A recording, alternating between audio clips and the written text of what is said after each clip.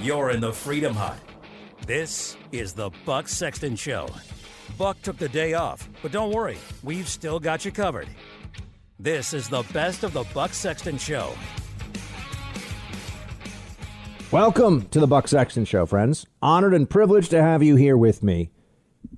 There are only a few names that you can think of from American history that we are all supposed to, that we all have some degree of reverence for, right? That we're supposed to believe, no matter who you are, where you come from in this country, you're supposed to think, well, that's a great man. There are only a few names where that is the case. And you can start with the founding fathers, the people on Mount Rushmore, and you would add Martin Luther King Jr., and some people would add, I don't know, there are a handful of these names out there that when someone says, who's a great American, and we can all agree on it, there are only a handful of names that come to mind.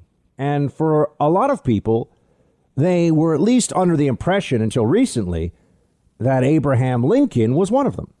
That Abraham Lincoln would be free from cancel culture, that this would be a guy that we could all agree did something pretty extraordinary and wasn't perfect by any means.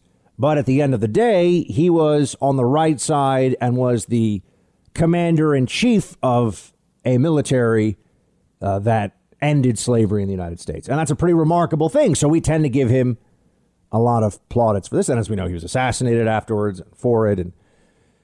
But Abraham Lincoln would be one of those names where you'd say, well, the greatness of what he accomplished with the ending of slavery, the greatness that he accomplished with all of this, wouldn't that then make him at least somewhat immune to these efforts to destroy historical figures based upon some perception of what they should be that's constantly changing and very new to our current moment?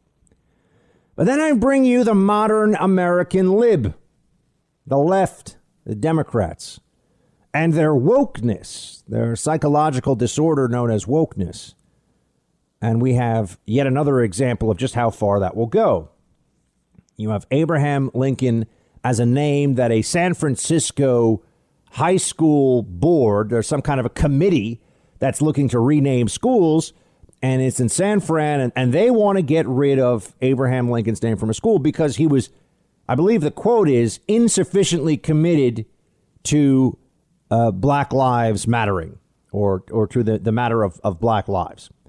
Now, for the man that ordered hundreds of thousands of Americans to their deaths or to extreme pain, mutilation, being wounded on the battlefield to end slavery, to say that he was insufficiently committed to Black Lives Mattering would seem to be the height of insanity.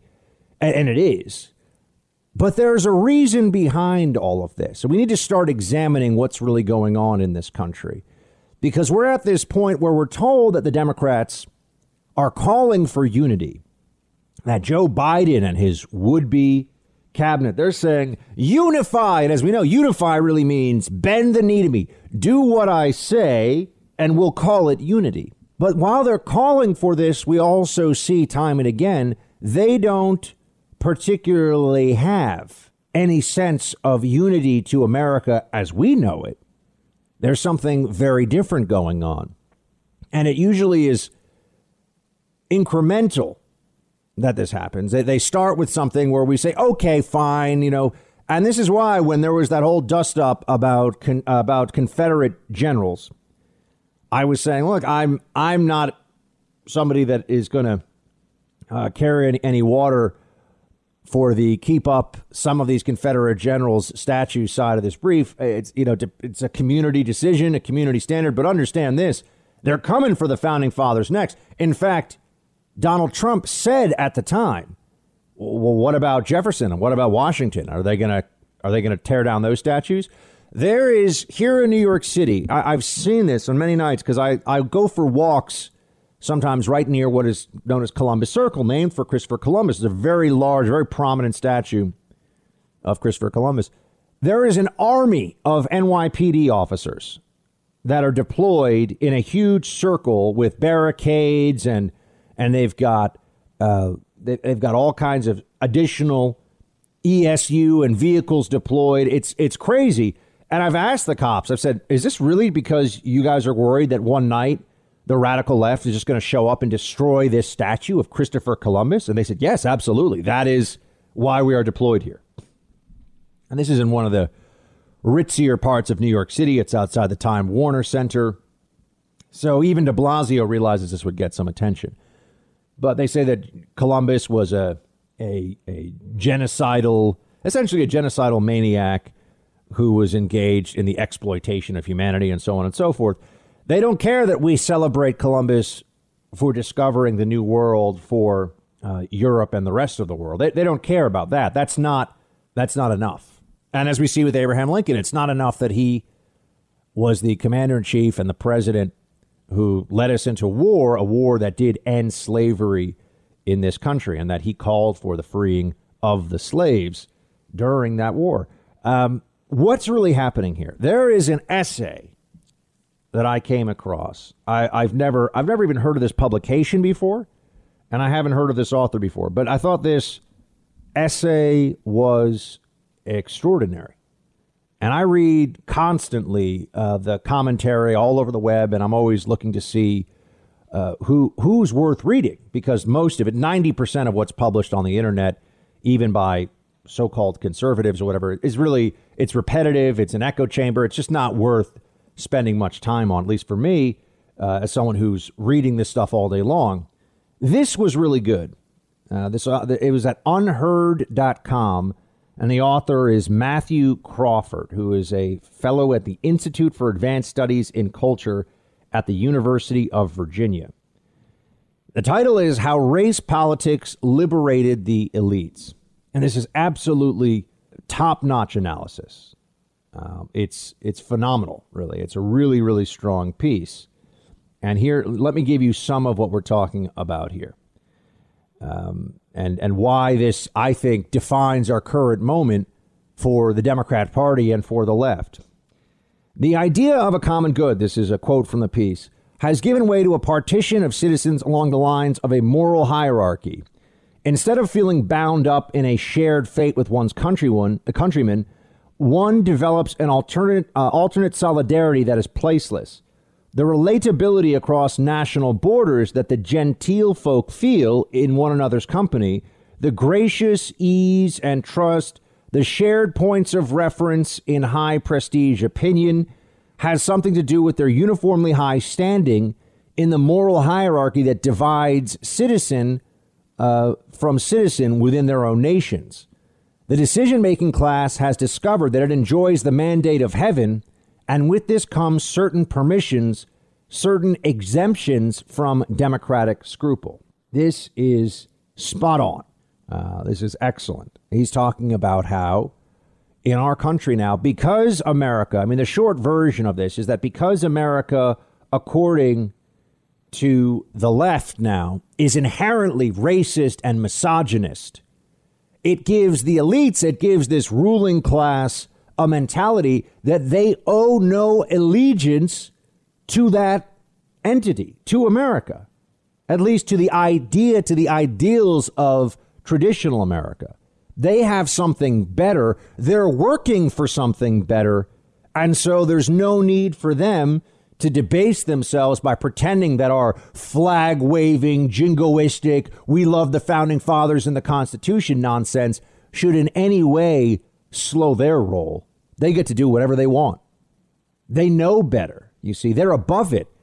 But this is a version of something I've said to you many times before. There are those of us who take tremendous pride in being American. And then there are those of us who take pride in believing we are better than America. And those are called liberals. Those are leftists. That's what they are. That's how they think.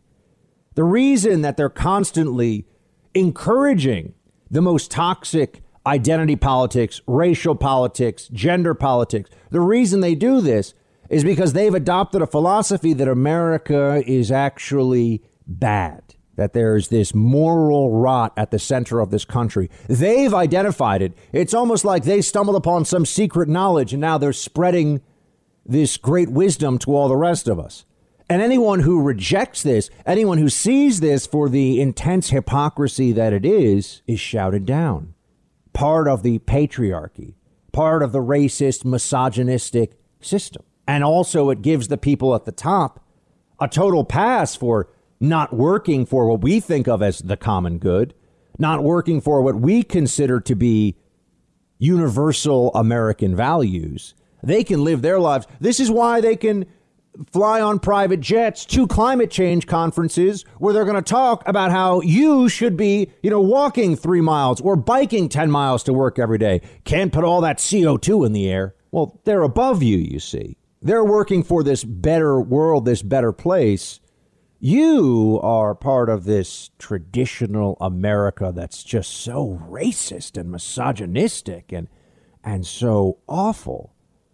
And so this goes way beyond way beyond the usual liberal hypocrisy. This is a kind of religion of elites' excellence, and they are devotees of it. And they also get to think of themselves as great heroes for standing up for the oppressed. I mean, how many of you does this sound like your smug neighbor who has a big Biden-Harris sign in their yard, right? Don't they always think that they're somehow so morally enlightened, even if their own personal choices are really crappy, and even if they don't really care about other people or help them very much, but they stand for equality. In fact, these days they stand for equity, the preferred term, which is just equality of outcome, which is Marxism. Back into this piece for a second. Quote, in The Revolt of the Elites, Christopher Lasch spelled out in greater detail the role that claims of racial and sexual oppression play in securing release from allegiance to the nation, not just for those who identify as its victims, but for those with the moral sensitivity to see victimization where it may not be apparent, and who make this capacity a touchstone of their identity. It becomes a token of moral elevation by which we recognize one another and distinguish ourselves from the broader run of citizens. Both Lasch and Hannah Arendt argue that black Americans serve a crucial function for the white bourgeoisie.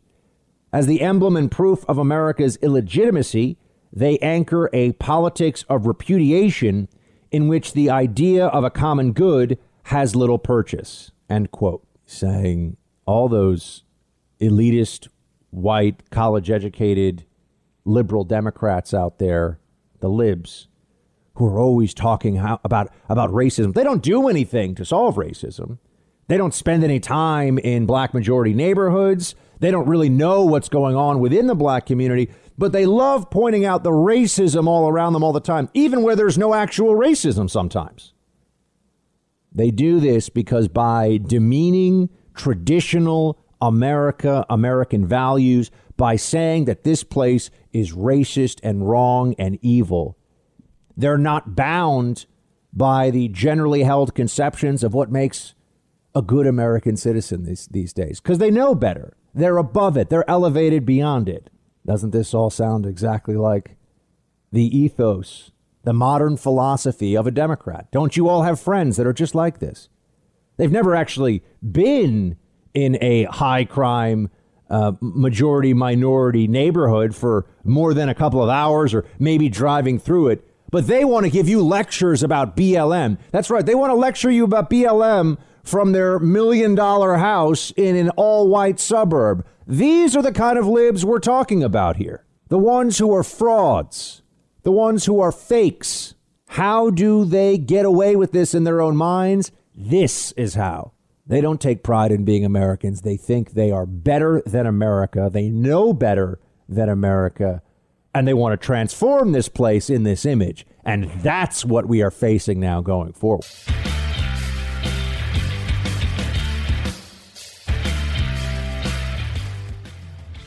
Liberty, truth, and great hair. You're listening to the best of the Buck Sexton Show. How Race Politics Liberated the Elites by Matthew Crawford. Unheard.com is the site. And I thought this was a fascinating analysis, and I like to give people credit when they do something like this that really advances the conversation. Other people just like to rip people off and pretend it's theirs. No, I want Matthew Crawford to get the high five he deserves for this. And he goes on, and I think we have to remember there's another way to prove this analysis or this line of thinking, the legitimacy, the integrity of this philosophical approach, because it's not only in America that this actually has now spread. It's gone beyond American borders. So you'd think that the left's unique revulsion at the longstanding history of slavery in this country, and then Jim Crow and segregation, and they say that they're confronting that even today. That's what the left will tell you. But yet there are BLM protests in London, in Paris, in Germany. And the author points this out. This illegitimacy transcends any particular historical facts about slavery and segregation. It indeed transcends America, as one can surmise, by the ease with which American grievance politics have been exported throughout the Western world. In this, we sometimes see the use of historical American references that have been weirdly transposed, as when a house once lived in by Rosa Parks was relocated from Detroit to Berlin, the financial seat of the European Union. Under the empire of Christendom, the market for material relics from the Passion of the Christ was similarly global. They left the Holy Land and ended up in various seats of earthly power. Most recently, the Transatlantic Festival of George Floyd attests to the fact that it isn't simply America that stands accused. The social order is corrupt then. The labor movement once had an alternative order to offer in its stead, drawing on the socialist tradition. It was one that included African Americans, not as African Americans, but as workers. And this movement was fairly successful. What happened then? The prominence of the term repressed in the 1960s is significant and marks a shift into a new terrain of psychologized politics. The object of attack for the new left was no longer laissez-faire capitalism, but society.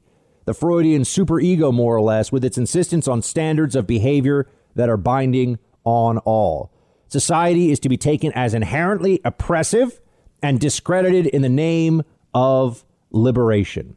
Effectively, America is so oppressive, racist, evil, gender discriminatory. It's such a bad place that the left can completely rewrite the rules of what we should be trying to achieve in this country. And on a personal level, they feel no particular allegiance to traditional America, and they feel like their actions are always justified because they're working for this greater idealized future. Isn't this every lib you know? Isn't this every smug Biden voter you've come across in the last year or so? I'm sure there are some exceptions, but I'm betting it's most of them. Just to finish this up, quote, if the ideal of a demoralized public sphere was a signature aspiration of liberal secularism, it seems we have entered a post-secular age. Populism happened because it became widely noticed that we have transitioned from a liberal society to something that more closely resembles a corrupt theocracy, end quote. Yeah, this is the religion of the elites we are talking about. Buck took the day off, but don't worry, we've still got you covered. This is the best of the Buck Sexton Show. Big story about Eric Swalwell, member of Congress and on the Intelligence Committee, no less, in the House, who was targeted by a Chinese spy. People are now paying more attention than they have in quite some time to Chinese espionage and influence operations in the United States. I wanted you all to get a real sense of how far and wide those operations really are. And so we're bringing on our friend Gordon Chang to tell you about it right now. He's the author of a book you can get right now, ebook, The Great U.S.-China Tech War, and you can follow him on Twitter, Gordon G. Chang. If you want to know what's going on with China, you should. Gordon, thanks so much. Thank you, Buck. So, Gordon, take us just from the broad strokes here, because I've spent some time on the Swalwell case this week, and we can dig into that in a moment. But what do people need to know about Chinese Communist Party influence and espionage operations as a systematic threat that's been going on for years in the U.S.? Yeah. Well, China's operations against the U.S. have been going on for years and indeed decades, and they are at all levels of society. We're talking not just the White House, not just the House and Senate, but also down to municipalities. You know, the most interesting detail about the Swalwell investigation is that they first came into contact with him, not when he was on the House Intel Committee, which of course would be of value to them, but when he was a council member in Dublin City, California. They started early. They helped to promote his campaigns. They obviously were trying to infiltrate him, to influence him. And indeed, in a sense, it may have worked, because even after the FBI warned him that there was a possible Ministry of State Security agent in his inner circle, Swalwell didn't talk about China's threat to the U.S. It was all Russia, Russia, Russia. And I think that was certainly helping China, because that's one of their narratives, that it's not them. So we've got to be concerned. And remember, Swalwell was just one individual. They're doing this across the country. No other nation has posed such a big intelligence threat to the United States ever. Now, tell us about some of the ways that they influence specifically on the corporate side, and just if you can add a little context here for the ways that they can exert influence in a fashion that moves the needle for them, but that may not be as obvious to people. I mean, we know that they're trying to get classified information. We know about the cyber side of things. We hear more about that than we do these other aspects. But on influence operations, how is the Chinese Communist Party? I mean, the NBA, for example, right? We know the NBA doesn't want to go against the CCP. Where else are there pressure points in what we're seeing day to day? Well, I'll take something from the headlines, and this is the other side of the aisle. The Republican governor of Georgia, Brian Kemp, he always touts the investment opportunities for China in the Peach State. He was actually proud to be pictured next to Houston's consul general from China before, of course, before the consulate was closed by the State Department in July. So really what they try to do is they go after all of the states. They go after many of the cities, dangling out sister city projects, also, trade and investment, all the rest of it. So this is multidimensional, and sometimes it looks harmless, as it does in the case of Georgia, but it's part of one malicious campaign, whether we're talking Brian Kemp, Eric Swalwell, or whomever. We're talking to Gordon Chang, author of The Great U.S.-China Tech War, and you can follow him on Twitter, Gordon G, as in Gordon G. Chang. Gordon, tell me about the tech aspects of this and what we should be prepared for going forward. I know you've written a book on this recently. Yeah. What I tried to do was to look at China's tech challenge to the U.S., because if we go back a decade ago, China was not considered to be a competitor to the U.S. in tech. But now in certain areas, in certain crucial areas, China is actually ahead of the U.S. So, for instance, in quantum communications, they're not far behind in quantum computing, which is even more important. They can even be ahead if we take their claims at face value of their new supercomputer. All sorts of things like artificial intelligence, big data, they are even with us, if not ahead. This is a multidimensional challenge. China's trying to collect the DNA of Americans. And the question is, what's up with that? They've been doing that by hacking. Anthem, the second largest health insurer, that hack was disclosed in early 2015. We know that they're buying up companies with DNA profiles of Americans. They offer subsidized DNA analysis. So if you go to an ancestry company, chances are that China has gotten your DNA. So this is really a challenge to us, really across the board. What would China want with DNA, Gordon? Two things, Buck.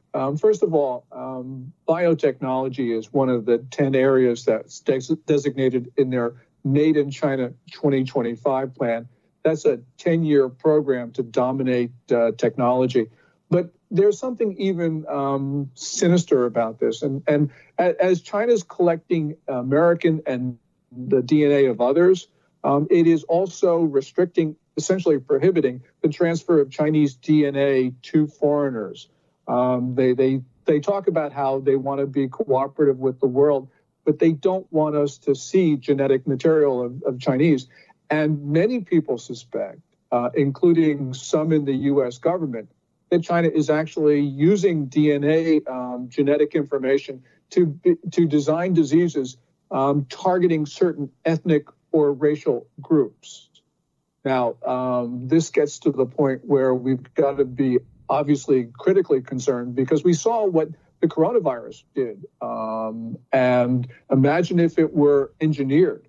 I mean, some people say it was engineered, but whether it was engineered or not, it has crippled American society, and it's now killed about 290,000 Americans. What Gordon is allowing China? Is it all just straight up lying about the numbers and suppression? Because we hear all the COVID numbers coming out of Europe. We hear about them in South America. And obviously, we're in a very bad spot right now with COVID in the U.S. We don't hear about huge outbreaks in China right now, or at least it's certainly not making to the news cycle. What's going on? Great question, because the answer is we don't know. We do know that on January 26th, the Communist Party formed its leading group on the coronavirus, which is essentially China's task force. And of the 9-person roster, there was only one health official. The rest of them were propaganda workers, as they're called in China, and Communist Party hacks. So you can see that really their emphasis was controlling the narrative. And since that time, end of January, we haven't heard very much about what's going on in China because they are suppressing information. You know, my sense is that they have fewer cases than we do, far fewer, because they use draconian methods. But we really don't know. We hear about outbreaks across the country periodically, including big cities like Shanghai. And then the news is just disappeared. So I think that essentially they do have a problem. They haven't mastered it. But nonetheless, it's not as serious as ours. Gordon, what is it that the Chinese Communist Party wants to be the foreign policy going forward? I mean, Trump clearly confronted them in a way that they were not used to. If we do go into a Biden administration here, what is it that the Chinese Communist Party wants to be our viewpoint? You know, essentially, what are they trying to achieve with the influence operations put aside? And the espionage is clear, right? They want to steal our most valuable intellectual property and technology. And they've been doing this for many, many years and gotten away with, well, we can't really, it's incalculable, right? We can't actually even know the full scope and damage. But in terms of what they want our perception to be and what they'd want a Biden administration foreign policy to look like, what does that look like? Well, they want whoever is inaugurated on January 20 to express subservience to China, because we have seen this year, Buck, China try to overthrow the government of the United States. And we know that Xi Jinping, the Chinese ruler, has the view that there is only one sovereign state in the world and only one sovereign ruler. And that, of course, is China and Xi Jinping himself. So these are designs. You know, a lot of people say, oh, China just wants to replace the U.S. at the top of the international system. That's wrong. China wants to overthrow that international system and replace it with this notion of worldwide Chinese rule. And we have seen that they're willing to go to any lengths in order to accomplish that, including inciting violence on American streets, which is what they did this year, which is more than just subversion. That's an act of war against the United States. So what we can see is that China is trying to change our form of government so that we are subservient to China and that we're no longer a sovereign republic. I know many people think that that is an extreme statement, but nonetheless, that is consistent with what we have seen China do. And the more benign interpretations of their goals are not consistent with the facts. Gordon, I'm sure that it got people's attention when you mentioned violence on U.S. streets instigated by China. Tell us about that. Yes, Radio Free Asia has a report. You know, we've heard, of course, the State Department closed the Houston consulate in July, China's consulate. And the State Department said it was a hub of espionage. Well, that fits all 5 of the then Chinese consulates and indeed the embassy itself. Radio Free Asia reports that an intelligence unit of the People's Liberation Army based themselves in the Houston consulate. And there they were using big data and artificial intelligence to identify Americans likely to participate in Antifa and Black Lives Matter protests. And then the Chinese military sent those Americans videos via TikTok on how to riot. So that is an act of war. Also, you know, we have seen the bureau chief for Europe of China Daily, which is an official Communist Party publication, actually on Twitter incited Americans to commit violence. So this is across the board China policy right now, and that is the most malign that we can think of. Gordon Chang, everybody, check out the Great U.S.-China Tech War and follow him on Twitter, Gordon G. Chang. Gordon, always appreciate it. Thanks for your expertise. Thank you, Buck. Bucks off, spreading freedom coast to coast. This is the best of the Buck Sexton Show. I also don't think we should get too far ahead of ourselves on dealing with police reform in that, because they've already labeled us as being defund the police. Anything we put forward in terms of the organizational structure to change policing, which I promise you will occur, promise you. Just think to yourself and give me advice whether we should do that before January 5th, because that's how they beat the living hell out of us across the country, saying that we're talking about defunding the police. We're not. We're talking about holding them accountable. Biden didn't get the memo from the left. I know left-wing activists, and there are Bernie supporting folks out there. People will tell you, no, when they say defund the police, you know what they mean? Defund the police. No, they're serious about it. See, the Democrats keep hoping they can convince everyone, oh, no, that's not what when we say that thing, it's not what we mean. We say defund the police, we mean is, accountability. No, that is not. That is not, in fact, what the Democrat activist base wants. They want no more of this. They want defunding of police. There you go. Biden, though, is telling you what's obvious. And, of course, our media won't ever pick up on this because they don't want to upset their a portion of their viewers who are left wing lunatics. This was bad for Democrats in these House races. This really hurt. It's a good thing that Joe Biden had enough political consultants around him to tell him, hey, the numbers on this are not good. Don't go down this AOC, Ilhan Omar, defund the police crazy path. Don't do that, because then you won't be able to fool enough Americans into thinking that you're like moderate, good old Uncle Joe. That was the big problem. But there are going to be a lot of fights about policing in the next 4 years. That's for sure. The Democrats are convinced that they've created these beachheads. They have these footholds, and they change the language around all this. They talk about how police violence is this great threat to black and brown communities. And this is what they'll always say all the time. I mean, here's Karen Bass, who was at one point being talked about as a possible VP for Biden. Here she is telling everybody what her view of policing is. Play 19. My understanding from the proposal is that it's a proposal about racial equity. And I think considering the historical moment that we're in post George Floyd, where people finally in the United States understand that the issue of policing is a question of systemic racism. We understand because of COVID, the underlying health conditions. And so we have real issues in this country. And what we saw over the last few months is that maybe we can address some of these issues. I think it makes absolute sense to do that at the highest level. Why is it an issue of systemic racism exactly? I really would like to have more of this. I'd like to know what is the systemic racism in law enforcement? I'm not even getting into does it exist or not. I think the answer is no, but nonetheless, let's just get past that for right now. What is it? What does it mean? If we're going to talk about disparate impact, which is this doctrine of when some groups are affected by things more than others, inherently there must be a racial animus or racial inequality involved in that. Well, I mean, as I've said to you, that's not necessarily true, because then you'd have to address the Asian supremacist U.S. system where we have Asian Americans out earning white households in this country, and they have been, I think, for about the last 15 or 20 years.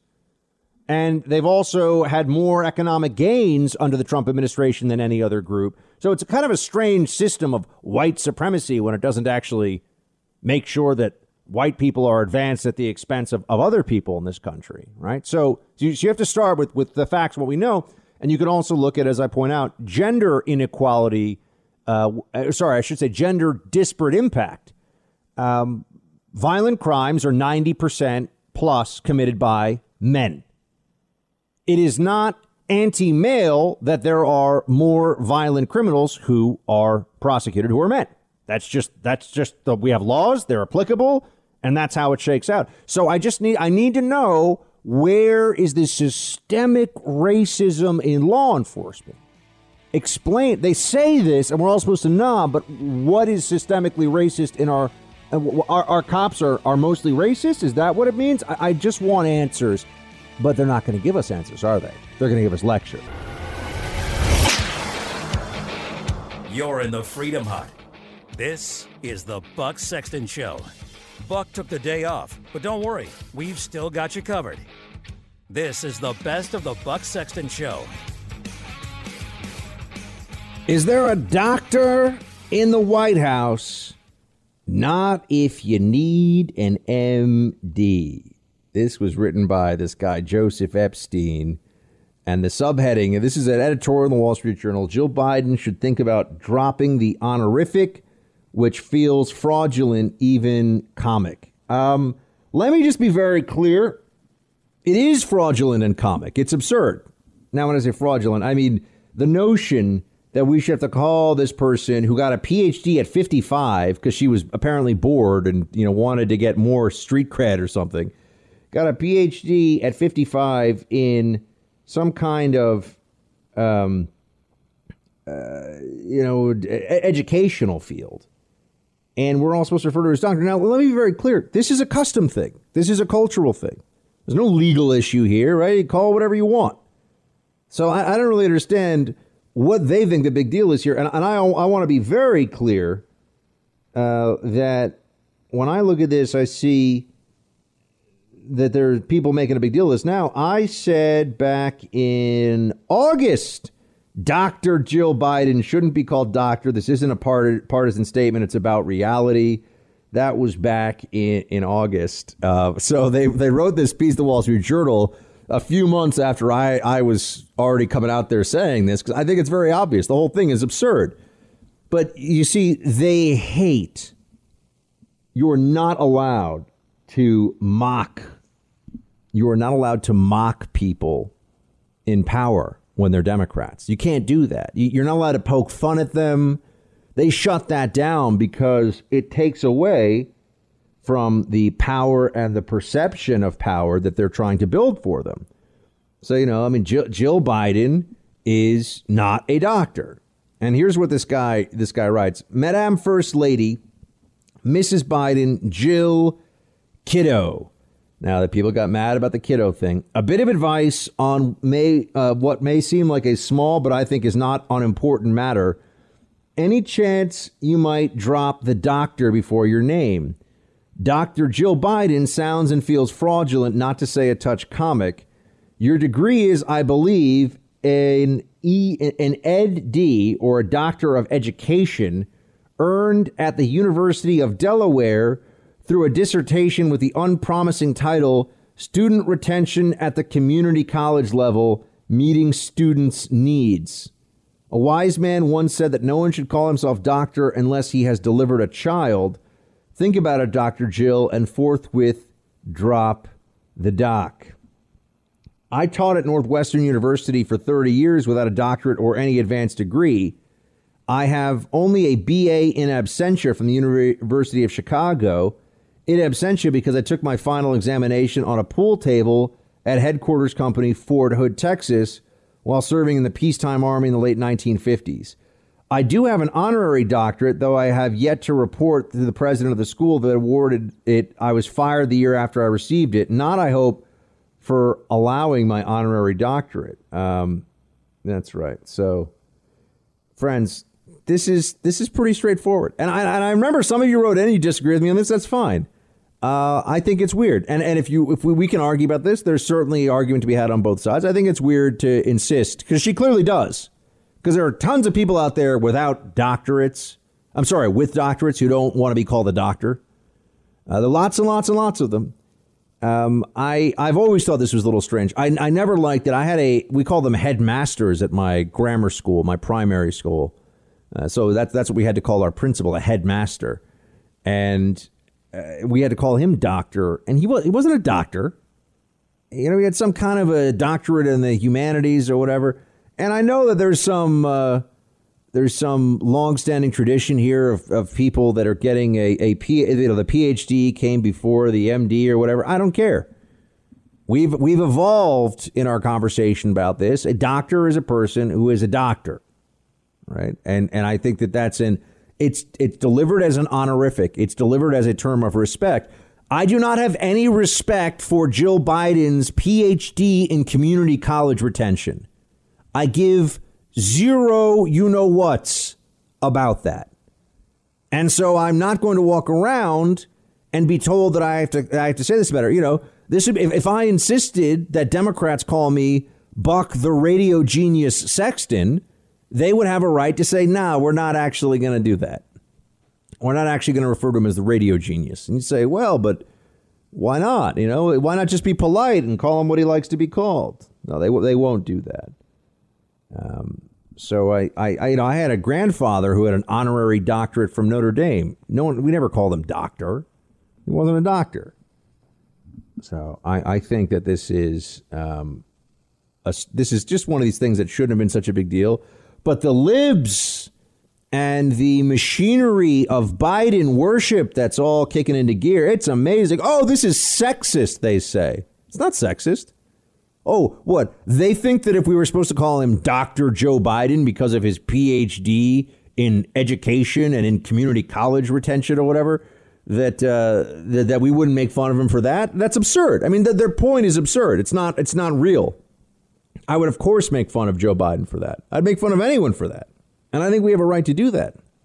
But you'll notice there's a particular sensitivity around Biden and his wife and the first family and all this stuff, because they don't want people to start to realize how silly this whole thing is.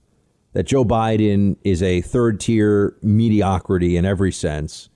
And they just figured that this is a guy we could make president.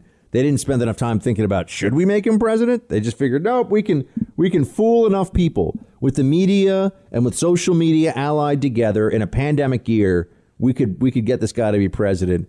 And they're all going to try to pretend like this is really impressive and he's some great guy. Joe Biden's a clown. And it's pretentious that his wife goes around demanding to be called Dr. Jill Biden. I'm sorry. It is pretentious. Because clearly she demands it because we know about it, right? This isn't like it just is. It's not. It's one thing in the classroom, on campus. I'm talking about in like general, in life in general. You know, I think Dick Cheney's wife has a doctorate. No one calls her Dr. Cheney. They call her Mrs. Cheney. There's tons of examples.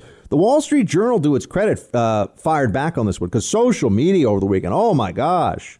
How dare you not refer to her as Dr. Jill Biden? I just want to know, has anyone who ever wrote a dissertation for a PhD program at the University of Delaware, I'm just going to ask this question. Do you think they've ever not gotten it? Do you think the University of Delaware has ever been like, yeah, you're in our PhD program and you finished a doctorate, but, you know, it just wasn't really good. So we're not going to give you your PhD. I'm just guessing. I don't know. I wonder if the state is even available. I'm guessing the answer, though, is that, you know, you show up, you write the thing, you get the doctorate. So what exactly is impressive about this? In what way am I supposed to care about? No, of course not. Do you think that if the roles were reversed, if this was a Republican's wife, the Democrats would be leaping to her defense? No, in fact, there was no talk about the sexism of attacking Melania all the time. There was no talk about the xenophobia of attacking her accent, making fun of her. She's a woman who speaks five. She's a highly successful international model who speaks 5 languages. But they love making jokes about her, mocking her. You think they made jokes about this? Would they make jokes about this if it was a Republican? No. They would if it was a Republican, not if it's a Democrat. So, there's a little bit more here. I want to read more from this guy's piece. The PhD may have once held prestige, but that has been diminished by the erosion of seriousness and the relaxation of standards in university education generally, at any rate outside the sciences. Getting a doctorate was then an arduous proceeding. One had to pass examinations in 2 foreign languages, one of them Greek or Latin, defend one's thesis, and take an oral examination on general knowledge in one's field. At Columbia University of an earlier day, a secretary sat outside the room where these examinations were administered, a pitcher of water and a glass on her desk. The water and glass were there for the candidates who fainted. A far cry, this is, from the few doctoral examinations I sat in on during my teaching days, where candidates and teachers addressed one another by first name, and the general atmosphere more resembled a coffee klatch. Dr. Jill, I note you acquired your ED as recently as 15 years ago, or at age 55, long after the terror had departed. The prestige of honorary doctorates has declined even further. Such degrees were once given exclusively to scholars, statesmen, artists, and scientists. Then rich men entered the list, usually in the hope they would donate money to the schools that had granted them their honorary degrees. My late friend Saul Linowitz, then chairman of Xerox, told me he had 63 honorary doctorates. Famous television journalists who passed themselves off as intelligent followed. Entertainers who didn't bother feigning intelligence were next. At Northwestern, recent honorary degree recipients and commencement speakers have included Stephen Colbert and Seth Meyers. I sent a complaining email to the school's president about the low quality of such men as academic honorands, with the result that the following year, the commencement speaker and honorand was Billie Jean King, who, with the graduating members of the school's women's tennis team, hit tennis balls out to the audience of graduating students and parents who had paid $70,000 a year for their university education, or perhaps I should say for their credential. Political correctness has put paid to any true honor an honorary doctorate may once have possessed. If you're ever looking for a simile to denote rarity, try rarer than a contemporary university honorary degree list not containing an African-American woman.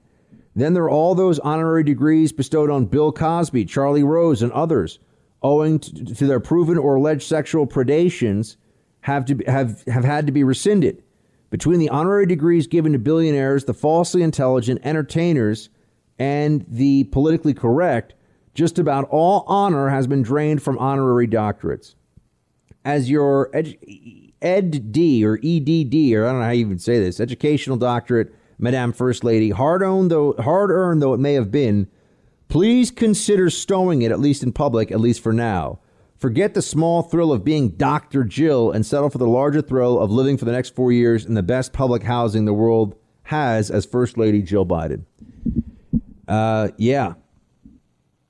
Completely agree with this piece, which may not surprise any of you. I think it's completely correct. I think he's spot on. I think Jill Biden is, I think that she's a little highfalutin here, and I agree. And I think we're allowed to make fun of this. I'm sorry. I am simply not going to bend the knee on this one because they say so. No interest whatsoever. So that's what I would say. That's where I am on this one. Not calling her Dr. Jill. I'm going to call her Jill Biden. The First Lady, you can call her the First Lady. That's fine. Or Joe Biden. That's her name. Joe Biden can hem and haw about this as much as he wants. But really more, it's just get ready for a lot of the usual tactics you've seen in the past. They're going to call this person, whoever it is, in the role that is pointing out what's so obvious to all of us, sexist.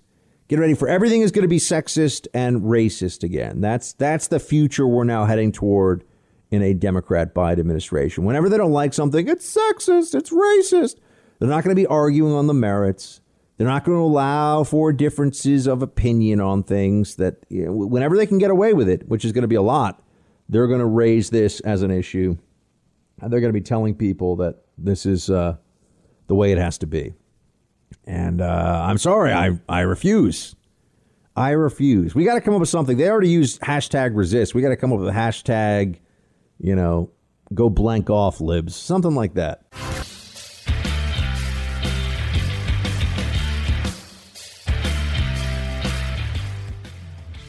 liberty, truth, and great hair. You're listening to the best of the Buck Sexton Show. Interesting story today at a time when I know the Attorney General has come in for a lot of criticism from Trump supporters. Interesting story, not getting a whole lot of attention here, but a little bit. Special Counsel Durham is expanding his team examining the origins of the Russia collusion probe. Let me tell you what could end up happening here, friends. Well, first I'll give you the update on the story. Fox News has learned that Durham, the U.S. Attorney for Connecticut, who Barr appointed in October as special counsel, is adding prosecutors to his team. It's unclear who they are, but Fox News has reported that Jeff Jensen, the U.S. Attorney for the Eastern District of Missouri, was tapped by the Justice Department in February to review the case of former National Security Advisor Michael Flynn, was helping with Durham's investigation. So this is interesting that Durham would be expanding his team at this phase. Now he's a special counsel. Makes it a lot harder for anyone to just shut this down in a Biden administration. I'm not saying it's impossible, but it makes it more complicated. It makes it more politically costly. And here's what I see happening. If they shut it down, we've already established, because they said this under Trump, if they shut down, they told us that if Trump shut down the special counsel probe into Russia collusion, if they shut that down, they would impeach him just for shutting it down. We might be able to take the House back in 2 years.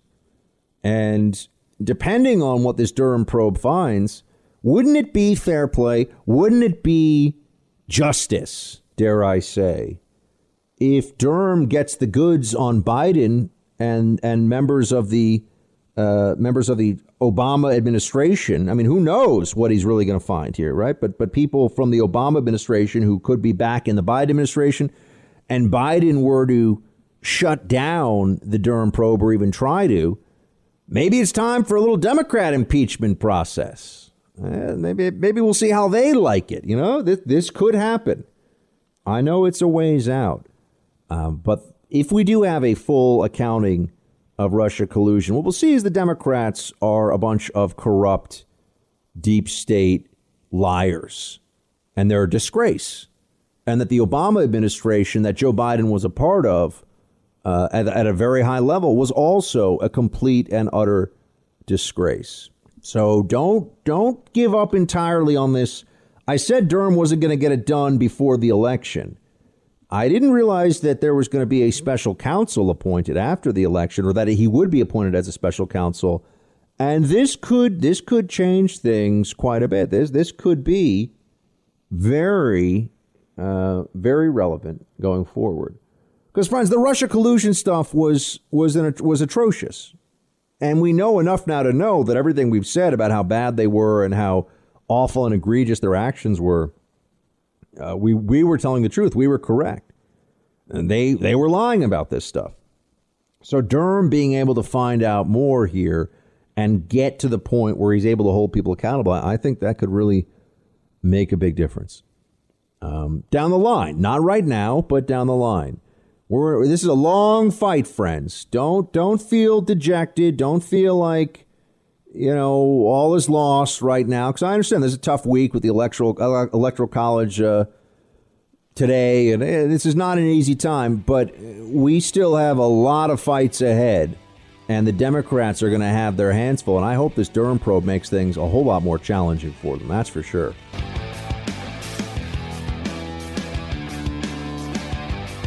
Buck took the day off, but don't worry, we've still got you covered. This is the best of the Buck Sexton Show. They can ban me, they can throttle me, they can shadow ban, all the things that they're doing. Demonetize. They can scold me with these emails. There's no human being that could win any of these arguments with me. So now it's all from anonymous online accounts from these mega social media companies. I mean, this is like a Kafkaesque nightmare. You're banned because you said something not true. I shared an opinion, and it's actually rooted in fact, but who wants to debate me? No, sorry. The fact checkers said you're wrong. Oh, the fact checkers. Well, I'm sure people that spend their time doing fact checks on social media are really smart and understand the complexities of American politics, as well as microbiology and COVID policy. I'm sure they're a bunch of geniuses. You know what this is, friends? The left was losing ground when social media was never a truly open playing field, but when there was an active censorship. And so what they've done is they've bullied their buddies, their peers, Jack Dorsey and Zuckerberg and the rest, and they've bullied them into adopting these official stances that privilege, advance, and support the left-wing narrative of events. We talk about how if we lose, and we'll talk about the Georgia Senate seats coming up here in a little bit too, but if we lose the Senate, they're going to add D.C., Puerto Rico, pack the Supreme Court, get obviously the filibuster, getting rid of it goes first. If we don't get control of the ability to communicate freely online, we're done in the long term. Conservatism is over. If they can tell you what you can think and what you can say and how you can share information, because we can't compete. You can say, oh, Buck, well, we can all start writing to each other with quill pens and use snail mail or something. We won't be able to compete. Their propaganda machine will become overwhelming again. Why do you think they're so desperate to do this? It's pathetic, but it's very effective. It's very effective. This is concerning. It's upsetting. We got to fight, friends. We got to fight. We got to fight for these election results to be clear, to be real. We have to see where there was fraud. We have to find it. We have to put it out there. And they're going to tell you that fact checkers say this isn't true. Of course. And they're going to tell you, do what you're told. Wear a mask. Shut up, peasant. Sorry if you lose your business. Sorry if you have a mental breakdown. Mental health metrics in this country are in the toilet. I mean, it's going terribly for people. Kids taken out of school. I just want to know, when I was advocating for schools to be open in August, as I was, and as the President Trump was, when I was advocating for schools to open, I wonder, I haven't even been able to go back and look yet, how much fact checking and throttling of my usage of these supposedly free and fair platforms online occurred. Do you think that do I get an email from Twitter saying, hey, Fauci's actually a weak-willed Democrat jackass, and you were right about schools. Sorry about that. No, I do not. Do I get anybody saying, oh, wow, great call when I said that New York City was going to lock down again, that all these cities were going to lock down again, and that the stuff we were doing over the summer when cases were low was just theater? No, I do not get an apology for that. No one tells me, sorry, you were right. Wow. What has Fauci been right about? What has Fauci said that he go, oh, wow, that was good. He saw that one coming.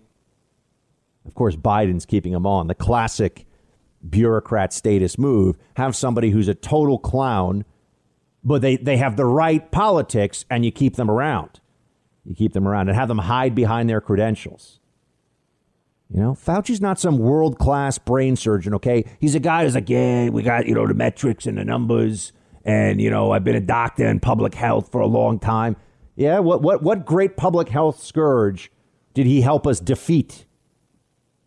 Ask yourself that question. Where's his track record of success? Or was he just hiding in the flabby folds of bureaucracy for the last 40 years?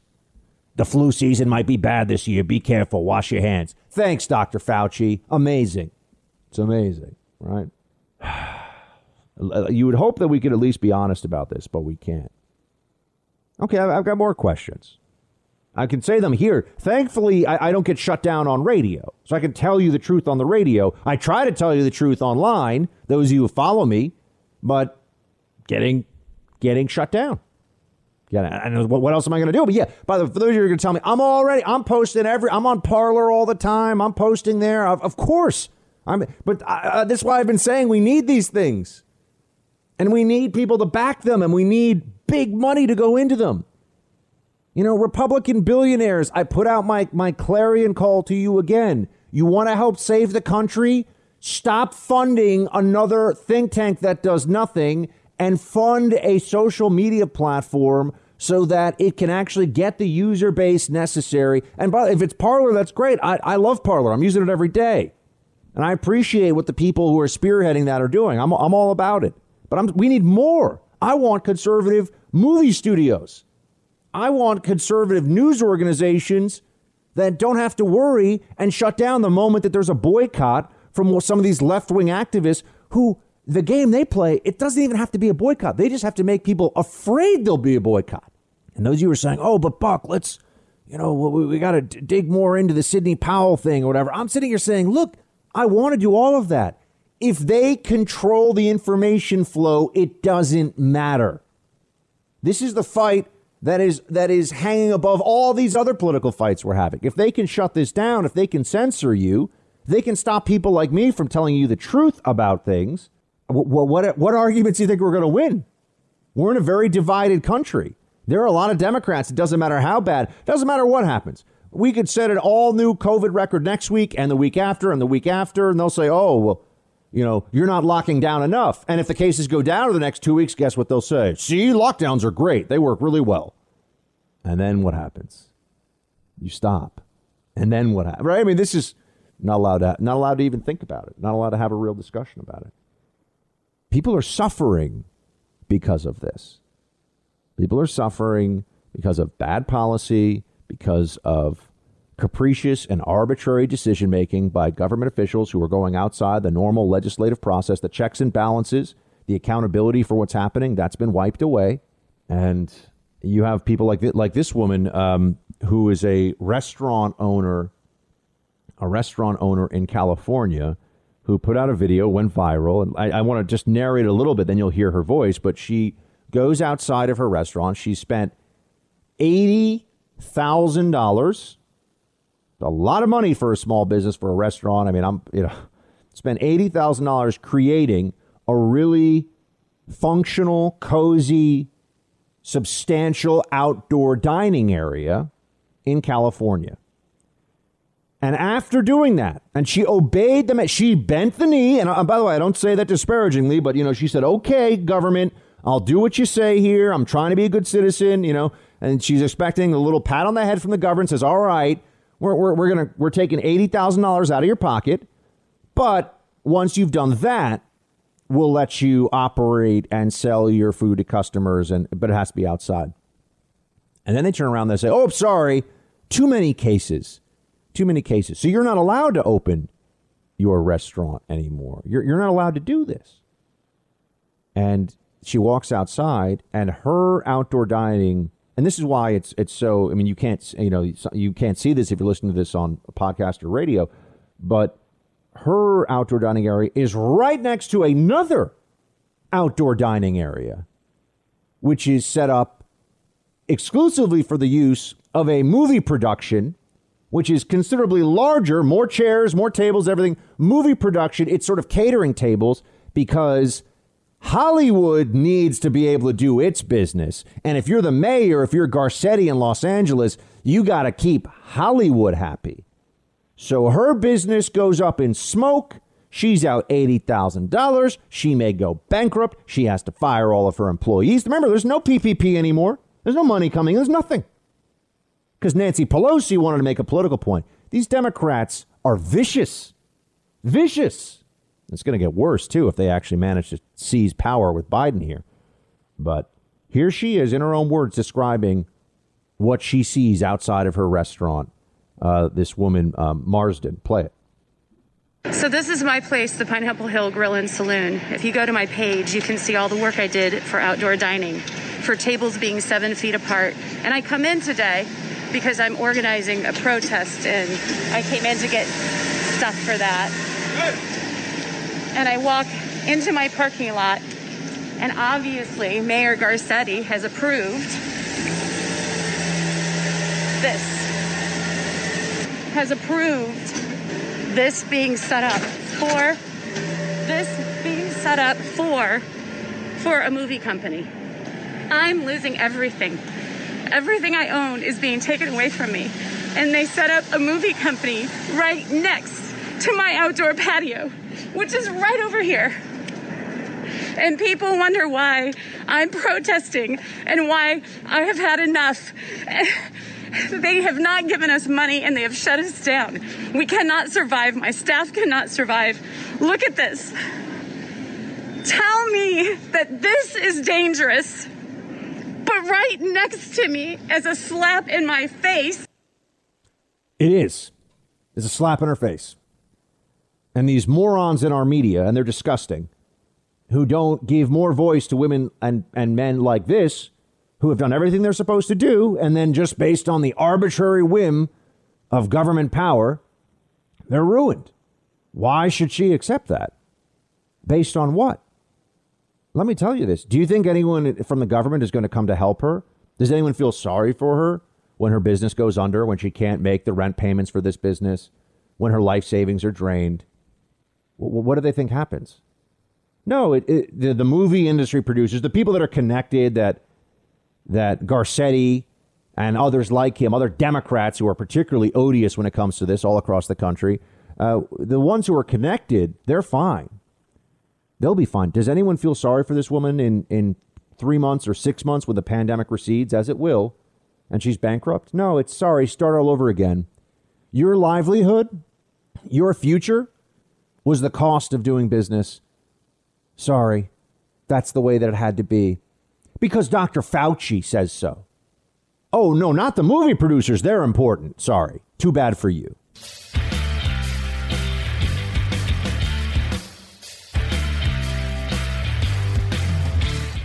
Bucks off, spreading freedom coast to coast.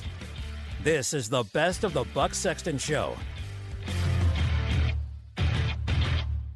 Does anyone even want to try to answer this question? Why is outdoor dining banned in California?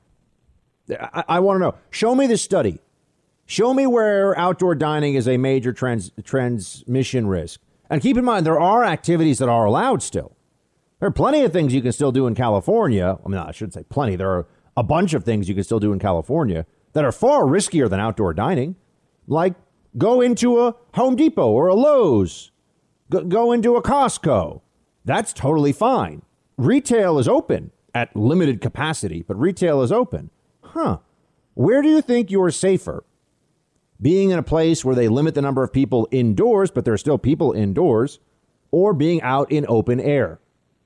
Do you think the virus is going to fly at you with open airflow? It's like a heat-seeking missile. It's going to come at you from 20 feet away. Outdoors? I'm wondering, does anyone want to try to answer this? No, they have no. It's just be quiet, do what you're told. And I've had enough of be quiet, do what you're told. I think this is wrong. I think this needs to stop. And I'm not the only one, obviously. It's why there's these protests happening. It's why people are speaking out against this. Kevin O'Leary, Mr. Wonderful. I got to say, I like Kevin O'Leary. I interviewed him and met him. Good dude. Here he is asking the obvious questions. Plain 9. How is it possible when I've spent $60,000, $80,000 on the back of the restaurant and the front of the restaurant to provide the seats and the heaters and complied with the city ordinance and was just about to reopen? No tents. This is not tented. This is outside with air flowing. I'm shut down. And right across the street is a big box retailer with food services, vending machines, and open service courts inside the store, providing food inside of a big box. Walls around it. And you could argue to me that they have HEPA filters. I know with certainty they don't. So you're telling me the viral load in the outside of my restaurant is higher than the viral load inside of the big box, which is enclosed? That's ridiculous. And there's no science claim on this. People are making accommodative science statements. How can outside be less safe than inside? You heard Gottlieb himself on your own air just moments ago talking about eating in restaurants outside with a mask on. So now I, as a shareholder, have to go bankrupt, and all the employees I have to be laid off for the third time. This is totally unfair. This is just Los Angeles. Kevin. And by the way, it's not just LA. Right. How come I can be open in Miami in the same chain? I would love to see Fauci trying to explain that one. Now, I know he's not making the decision. It's Los Angeles. Why can't he tell them not to do this? He'll weigh in on things whenever he feels like it. Do this, do that, open schools, don't open schools, wear a mask, wash your hands, don't breathe too much. This guy's got lots of opinions about what the public should be doing all the time.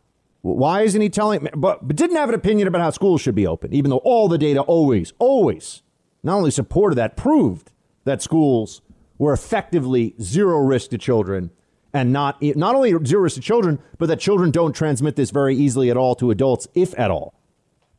That's what we actually have seen in schools. Fauci wouldn't speak up on that. Why? Doesn't want the Democrats and the teachers unions not to like him. Oh, but he's nonpartisan. If you think Fauci's nonpartisan, honestly, somebody should go watch MSNBC because they're just not smart enough to handle reality. Does anyone have an answer to what Mr. Wonderful Kevin O'Leary's talking about there? No, they do not. They don't even pretend to have an answer. They have no idea, right? They just say, well, that's what the people in charge are saying. Really? Yeah. This is where we are. Not even offered up any answers. I wonder if Kevin O'Leary will get, if he puts some of this stuff out there, if he'll get shadow banned on social media. By the way, the social media companies are doing great, aren't they, during this? Amazon's doing great. Washington Post doing great. A lot of these companies, they're not laying off people. They're not worried. Who's voiceless in all of this? The small business owner, the independent American, the worker, the person who's still driving his truck, or the woman who's still at the grocery store, at the pharmacy. They're still doing their job.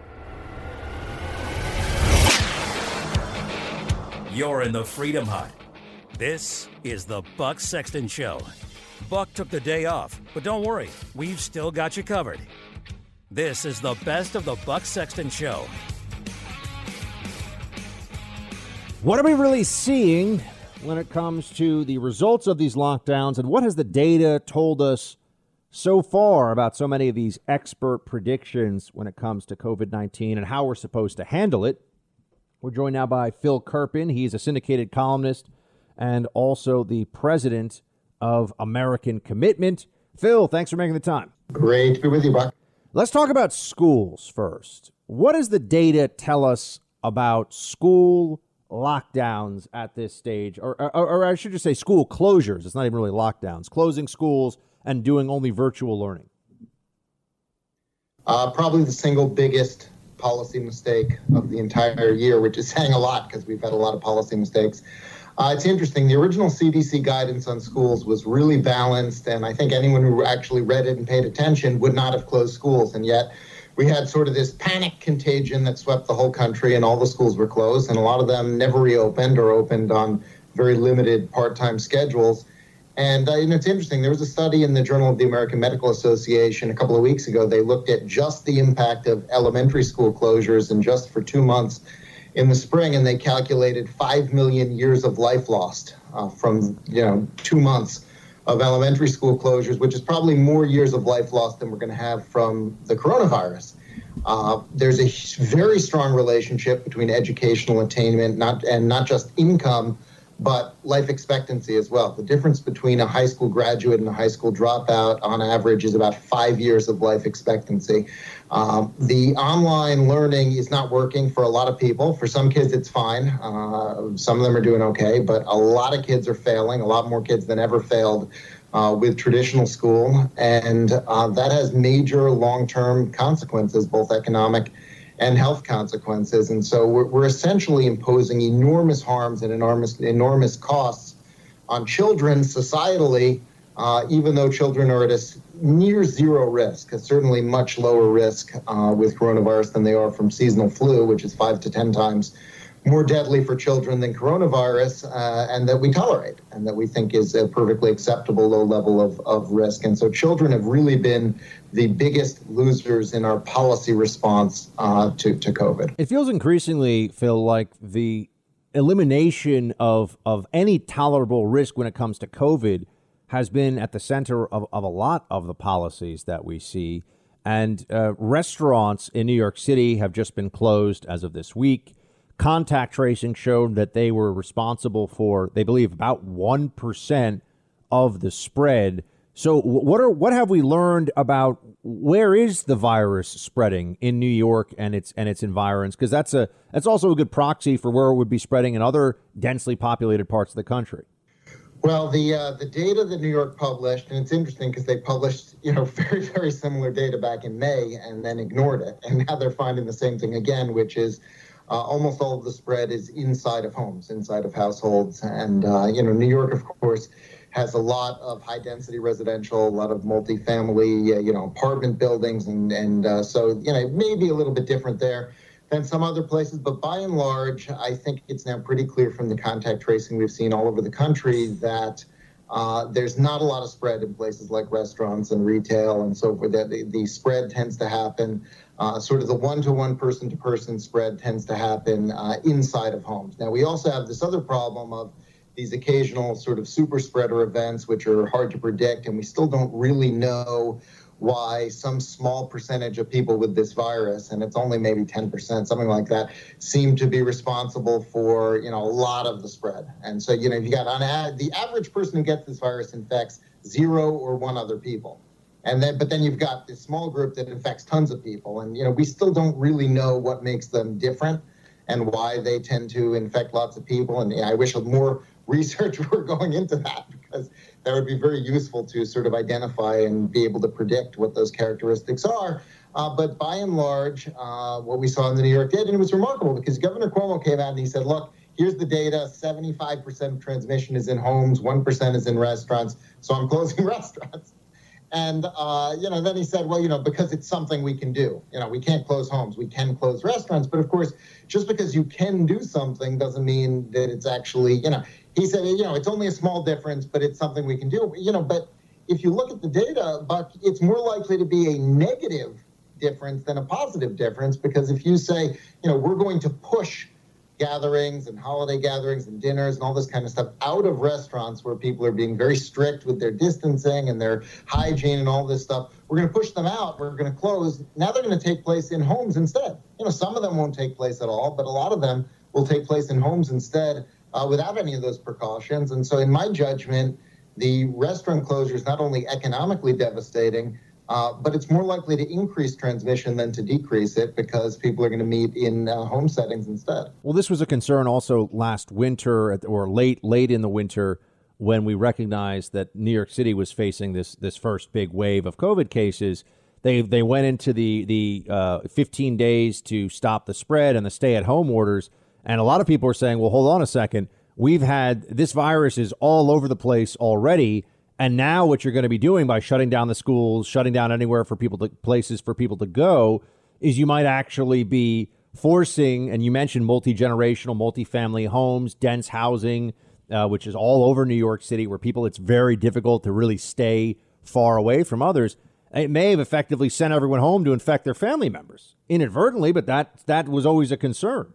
Yeah, I think that that almost certainly was a big part of what happened in New York back in the spring. Now, the good thing you've got going for you now in New York is, so many people have already had it. You have a very high level of community immunity, probably higher than anywhere else in the United States. And so, if you look at the New York State numbers, it's now mostly outside of the New York City area. It's sort of the rest of the state is kind of catching up. New York City, if you look at the hospital utilization and the emergency room data, you've actually got lower emergency room visits for respiratory illnesses and influenza-like illness now than in any of the previous 5 years this time of year. So you're actually lower than normal in New York City, I think, because you've got a lot of community immunity to COVID, and because the other factor, which is happening everywhere in the world right now, with very little attention paid to it, there's almost no flu activity this year.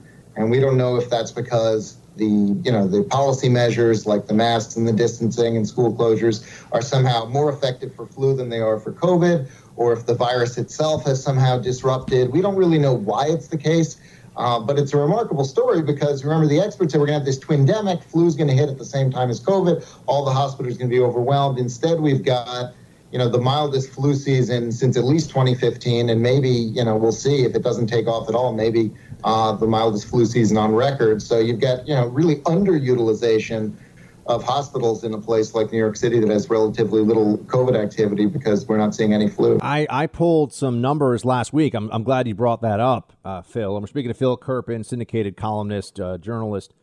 And Phil, I looked at the initial. Now I had someone write. I've had people write into me since to say we're not really testing for flu the way that we normally do. And to that I say, okay, because I am asking. So sometimes people are asking a question and they're really trying to push a conclusion. I'm actually asking the question, but I posed to the audience. I said, the initial data on the CDC website for the first week of December, and I think it was low for what they actually had for COVID. So this was initial data. So the numbers are clearly going to go up. And, maybe it went from, maybe might even go up by a factor of 10, let's say, right? I mean, it could go up substantially. But the initial data said that they had something like 2,000 plus COVID deaths in the first week of December that were officially COVID, meaning that this is they had three from the flu. Now, I could understand more COVID. But there's clearly something going on here. I mean, you mentioned some of the possibilities. There's no way that you have almost a factor of 1,000 more COVID deaths than you do flu deaths, given what we would see in a normal flu season. That's not possible. Well, flu peaks are more often in January and February than they are in November and December. Sometimes you have, earlier flu seasons. So a lot of people say, well, flu's not here yet. It's still coming. That might be true, but we've never seen levels this low. And if you look at the CDC flu testing data, it's down about 95%, 95 to almost 100%. Some weeks we've had like 98% reduction from the 5-year average. And it's not that we're not testing. The flu tests are actually higher than the 5-year average, and they're actually at a record high of the number of flu tests that the CDC tracks. And the CDC only tracks clinical labs and public health labs. So they don't track, like the rapid tests in a doctor's office. That's not in the stats. So they only have thousands of tests. They don't have millions of tests. But it's still, it indicates that I think one of three things is going on, Buck. Either we've got the public health measures that are being implemented for some reason are very effective at stopping flu, even though they don't seem to be. They're not effective at stopping COVID, right? Go ahead.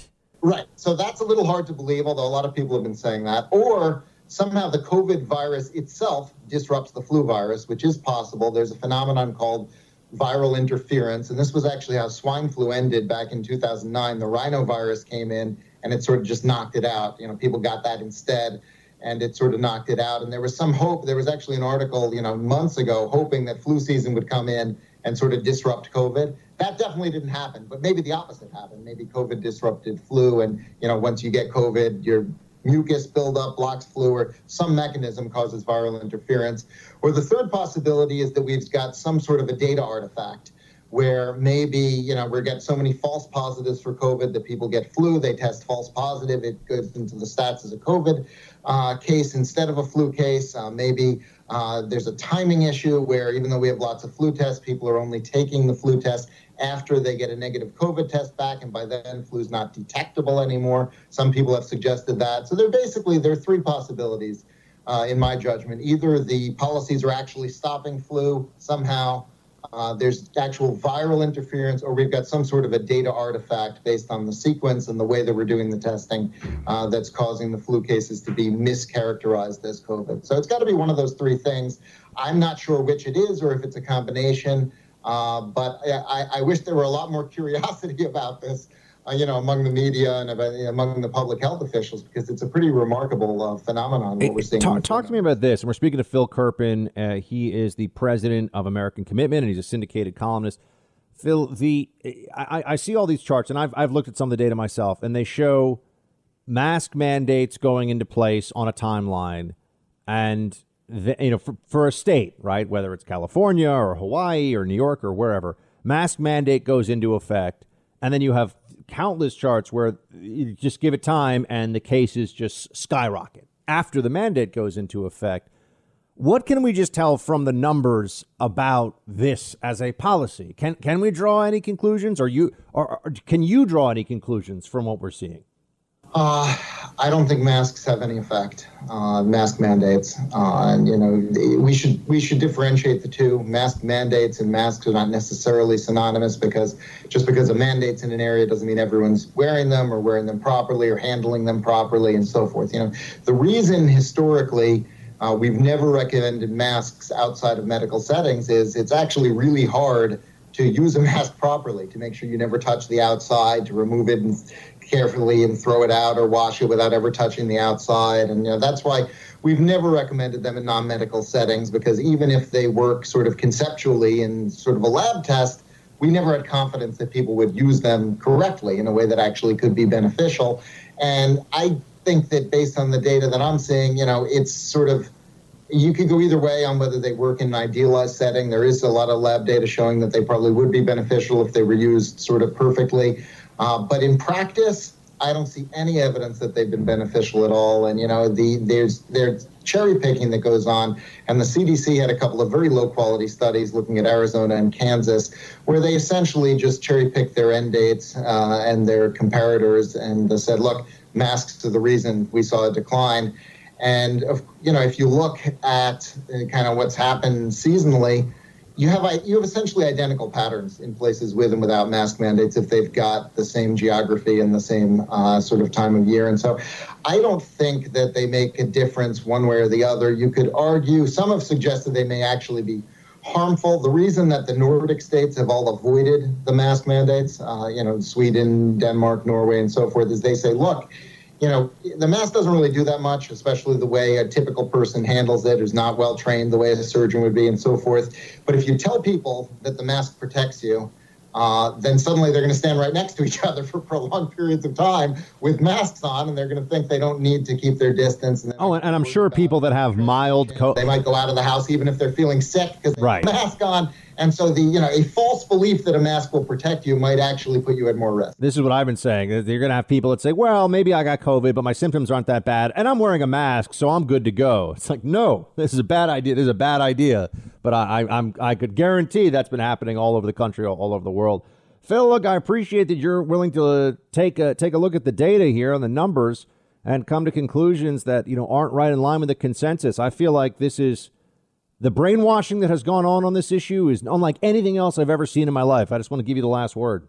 Yeah, probably the most frightening thing of the past year, Buck, has been the extent to which people not only accepted all of these various arbitrary government decrees, but demanded them and welcomed them and cheered them on. And I think the extent to which a large portion of the public supports the heavy-handed, government policy response is probably the most frightening takeaway of this whole thing. And it means we could see this again every time there's a disease. So I am concerned about that, and I share your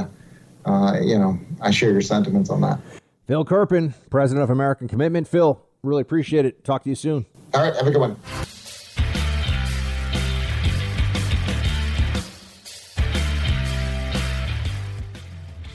Liberty, truth, and great hair. You're listening to the best of the Buck Sexton Show. Well, I think the party is uncertain of the course that we're going to take going forward. The principles that have long been the hallmark of my party are very much in question, which is, do we believe in balancing the budget? Do we believe in standing up to people like Kim Jong-un and Vladimir Putin? Are we committed to the principle that character counts? These are all things that I think we're going to have to decide over the coming years. I can tell you this much. Mitt Romney's not going to be the leader of the Republican Party. That's for damn sure. Mitt Romney is a Democrat now. Not going to forget that one anytime soon. He should be ashamed of his vote for the president to be removed during that sham impeachment. An impeachment about a president having a phone call where he asked about what we know is an entirely legitimate issue, Biden family corruption, which is quite real. There's a federal investigation going on around it. They may not like that the Trumpster was using some bare knuckle politics here, but he was within his rights to do it. It was a fair ask. No action was taken on it anyway. And Mitt Romney voted to have the president removed from office based on that. Now, let's not ever forget this. There are a lot of these never Trumpers. There are a lot of these stealth Democrats running around who are now all of a sudden going to be talking about how much they care about protecting life and the pro-life movement. They're going to be talking about the Constitution and limited government and a strong national defense and all these things. They think that we're going to turn the clock back to, 2006 or something.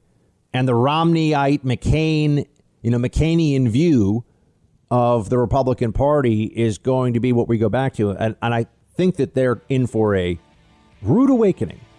It's not going to happen, and it should not happen. Buck took the day off, but don't worry, we've still got you covered. This is the best of the Buck Sexton Show. All right, now for some good news, although in a way it's also troubling that it came to this. I told you that General Flynn was pardoned by the president. You no doubt have seen or heard that a lot of places. It was pretty big news when it happened. And in response to that, you had Judge Emmett Sullivan produce a 34-page opinion from the federal bench that shows you what final stage Trump derangement syndrome looks like. General Flynn is an innocent man. They ruined this guy, and they used the law to settle political scores against him. They ruined this guy, or tried to, based on lies, deception, the destruction of his constitutional rights. It was all politicized. It was a partisan hit. That's what they did to General Flynn. We all know it. This is very clear. But it took a pardon from the president of the United States to get a federal judge to stop going after him. And then he wrote a 34-page opinion from the bench where he talked about how Flynn is guilty and the administration shouldn't have done this. And this is, yes, they have the power, but this is a miscarriage of justice, like a lunatic.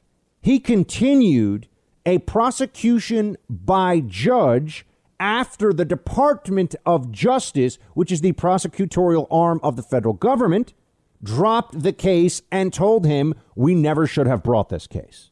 But he thinks he's respecting the system by trashing it because he doesn't like a decision that they made. It was their decision. What is this guy doing? Yes, General Flynn is no longer in criminal jeopardy, and he has been officially pardoned. But we also need to know that Judge Emmett Sullivan is a Trump deranged lunatic, and he should be, and I mean this, removed from the federal bench and disbarred forthwith, right away. That's what should happen. This guy is scary. Do you think, if you're a person known in public life as a conservative, as a Trump supporter, do you think that you could get a fair trial in Judge Emmett Sullivan's courtroom? This guy's a federal circuit judge in D.C. It's a pretty big deal. You think you get a fair trial? Absolutely not. This guy's a disgrace to the judiciary, but he shows you what we're up against. This was unheard of. When the DOJ says the judge doesn't get to pick somebody, does a judge get to say, you know what, I don't like this guy, I'm going to bring him into my courtroom and prosecute him? It's basically what they did to Judge Sullivan. To General Flynn. Completely insane. But I'm very so it's good that General Flynn is no longer in criminal jeopardy, but they dragged him through 4 years of this madness. 4 years of this insanity. For what? For what? To make an example of him. And unfortunately, that still stands. Do you think that now people might have second thoughts, especially to support Trump if he's leaving that Oval Office in January, which, I'll leave it to you I'll leave the percentages to you, but certainly is a possibility. I think we could say it's a probability. I've been saying that for weeks. If that happens, do you think that people are going to be a little bit concerned about what could happen to them if they go forward and support Donald J. Trump? You think that may be something to consider here? Because I do. I think there are going to be a lot of people who say, what are my risks here? What's going to happen? Here is the Attorney General for New York State, Letitia James, who is straight up threatening, like a mob boss, threatening prosecution of Donald Trump by her state when he leaves office. Play 7. It's important to understand he is pardoned from federal crimes, but he is not pardoned from state crimes. Last year, I introduced a bill in the state legislature which would close the pardon loophole so that individuals such as the President of the United States would not evade justice. It's important that we have this check on presidential powers.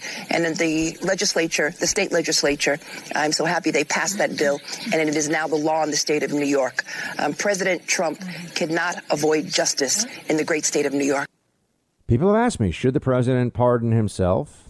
I think the answer is yes. What happens if he writes a preemptive pardon for himself and his family members? Think about this. What's the downside? Oh, everyone's going to scream, oh, look what he did. He's a criminal. They're saying that anyway. There's no fair-minded person who looks at Trump and looks at what's going on right now and says, yeah, he'll be left alone in private life. They'll back off. Don't let him go lead a quiet family life with his kids and grandkids. Nope. No. We chanted lock her up, and then Hillary evaded justice, even though she did break the law. They will go after Trump and they'll fabricate crimes. That's how they play the game. We play, two-hand touch. We're playing flag football here in politics. They are putting on brass knuckles and hitting us in the back of the head when the ref is not looking. That's how they play the game. Unfortunately, I think we're going to get another lesson in that here very soon. They're going to go after people with prosecutions. They're going to go after people with the IRS. Oh, but they talk of unity. Remember that? In their little self-congratulatory delusion, we just want the American people to unify. But remember, New York State charges, it is true. You can only pardon yourself from federal charges. You cannot clear yourself, even as president, from state charges. And nor can he clear his family members from that. And they've been talking about this for a long time. Now, you might say, Buck, but can they really get him? I don't know. Can they fabricate a crime? They fabricated Russia collusion. But even if they can't convict Trump or any of his family members, they can certainly investigate them, hound them, go after them, harass them. I think Ivanka Trump, just what was it, a week ago, was deposed having to do with inauguration spending. What? Yeah. Do you think there'll be any? Let me ask you this. Do you think there'll actually be any federal criminal charges about the inauguration spending? No. Not against Ivanka, not against any of the Trumps. Not going to happen. But why? Well, they've got somebody, the DOJ, who wants to harass them. It's like it's auditioning for a bigger, better role in a Biden administration. This is what they do. It's appalling. Look, Trump is, and I want to be very clear, Trump is not giving up the fight.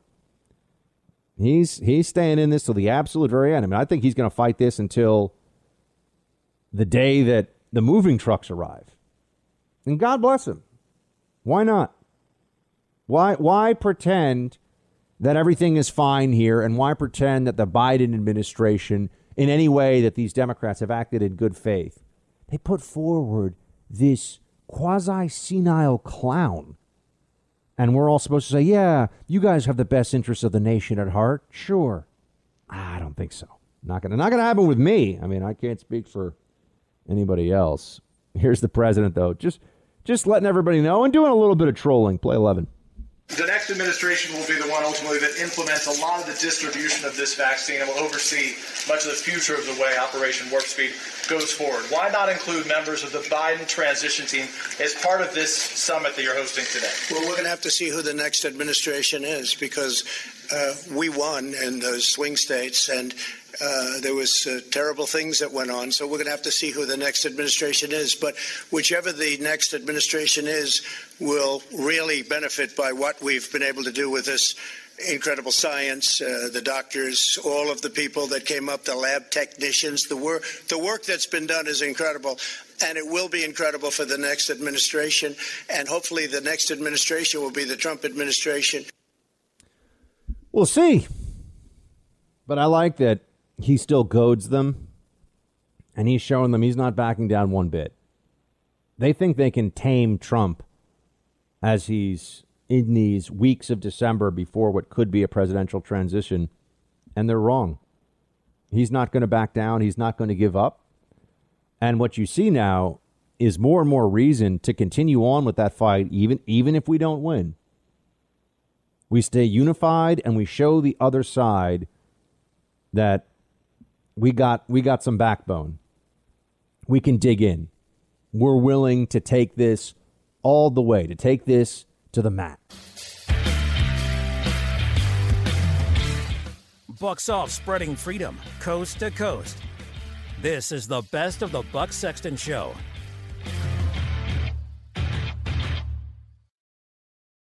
what the president isn't doing is telling Americans what they should do in the meantime. While we're waiting for this vaccine to be distributed to the general population, he is not communicating the message about what they should do to curb the spread of this. That's what Biden is talking about. Biden is talking, obviously darker terms, obviously not putting nearly as much emphasis on the vaccine, but talking about the near term, the next few hundred days in which basically Americans still have to do a lot to protect themselves until we can get that inoculation. That's right. This is what you're going to be told every day from now until the end of January. We haven't been told enough. Do you feel like that? We haven't been told enough about social distancing, wear a mask, wash your hands. I mean, here's a question that I asked yesterday on Twitter, before they banned me. But here's a question that they ask on Twitter and that I asked on Twitter, rather. And I got to tell you, as I look at it, it's amazing to me how unself-aware so many people are. I said about this COVID stuff that we're being told all the time. I asked the very real question. Does anyone have an explanation of how it's possible mask compliance is the most widespread it has been all year in this country, but we now have more COVID cases than we did in March of 2020 and April, after months of viral spread with no mask mandates and almost no public masking at all? And I said, please answer me before Twitter bans this question, because as we know, social media companies are run by idiot libs and they can't think for themselves. Okay. So what is the answer to this? What's amazing to me, and this tells you so much, is how many people respond to this with, because it's blah, blah, blah, you idiot. And there's 100 different people with 100 different reasons why I'm an idiot for not knowing what their approved consensus, left-wing Fauci seal of approval answer is. It's because people aren't masking up enough. Really? So they didn't really think about the question very much, did they? We went from basically no masking in March and April, very, very little, very intermittent here and there, and certainly no mandates. We went from that to 80%, 90% mask compliance. And somehow cases are higher. Some of them were saying, because cases are not hospitalizations and deaths, you idiot. Really? Hospitalizations and deaths are also higher. But you go down this list because Europe figured it out and we didn't. Really? Germany just said its all-time one-day death record from COVID. Germany is a sixth the size of the United States. They had almost, 500 plus dead in one day. So it's, 2,000 or 3,000 dead in one day in Germany if you made it comparable to the U.S. population. Oh, and I thought the Germans figured out the whole thing. I thought the Germans had the answer. It was those dumb Trump supporters. It is so dangerous and so wrong for people to think it's okay to blame disfavored political groups in the United States. And in this case, half the country that supported Donald Trump. They're the reason for this virus. This is idiocy. There's no basis for this, and they can't answer these questions when you bring them up. And my favorite, of course, as I've said, is it's so obvious, you idiot. And then they tell me something, and I say, well, your other liberal blue check friend over here who believes in the science has a different answer. So which one of you is correct? And if it's 100 different things, maybe it's not obvious, is it? All you have to do is ask the questions. You don't even have to take stands right now. Just ask the questions you're not supposed to. And when you get unsatisfactory answers and you're told, shut up, peasant, do what you're told, you know exactly what you're up against. Anyone can observe that what the media, the left, the libs have been saying was going to save us. We can control this. We can flatten the curve. Clearly, that is not true. Clearly. It is called an observation of reality all around us. I know people here in New York who are getting COVID. I have friends in LA who have just gotten COVID. I know people all across the country are seeing cases and hospitalizations spiking even more than they did the last at the beginning of the pandemic. So this is now the so-called second wave that we're seeing, right? This is the second wave. But if we have gotten so much better with our PPE, and remember, we have better treatments for this now. So somehow the virus has spread more and it's spread more efficiently. Okay, maybe there's a mutation that's led to the increased spread. We don't know. That's a real answer. I could handle that as an answer.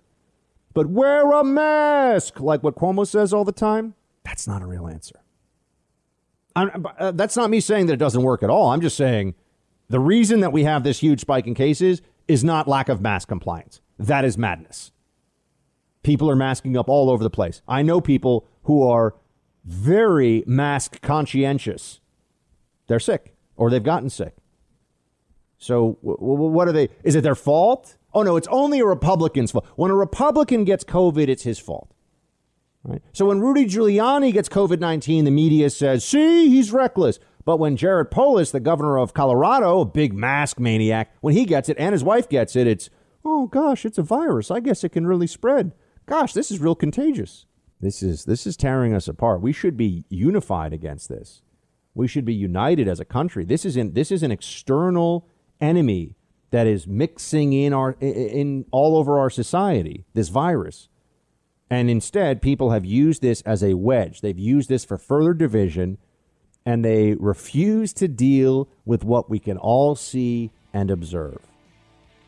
They are lying to you, and just asking them to explain themselves results in them saying that you are the liar.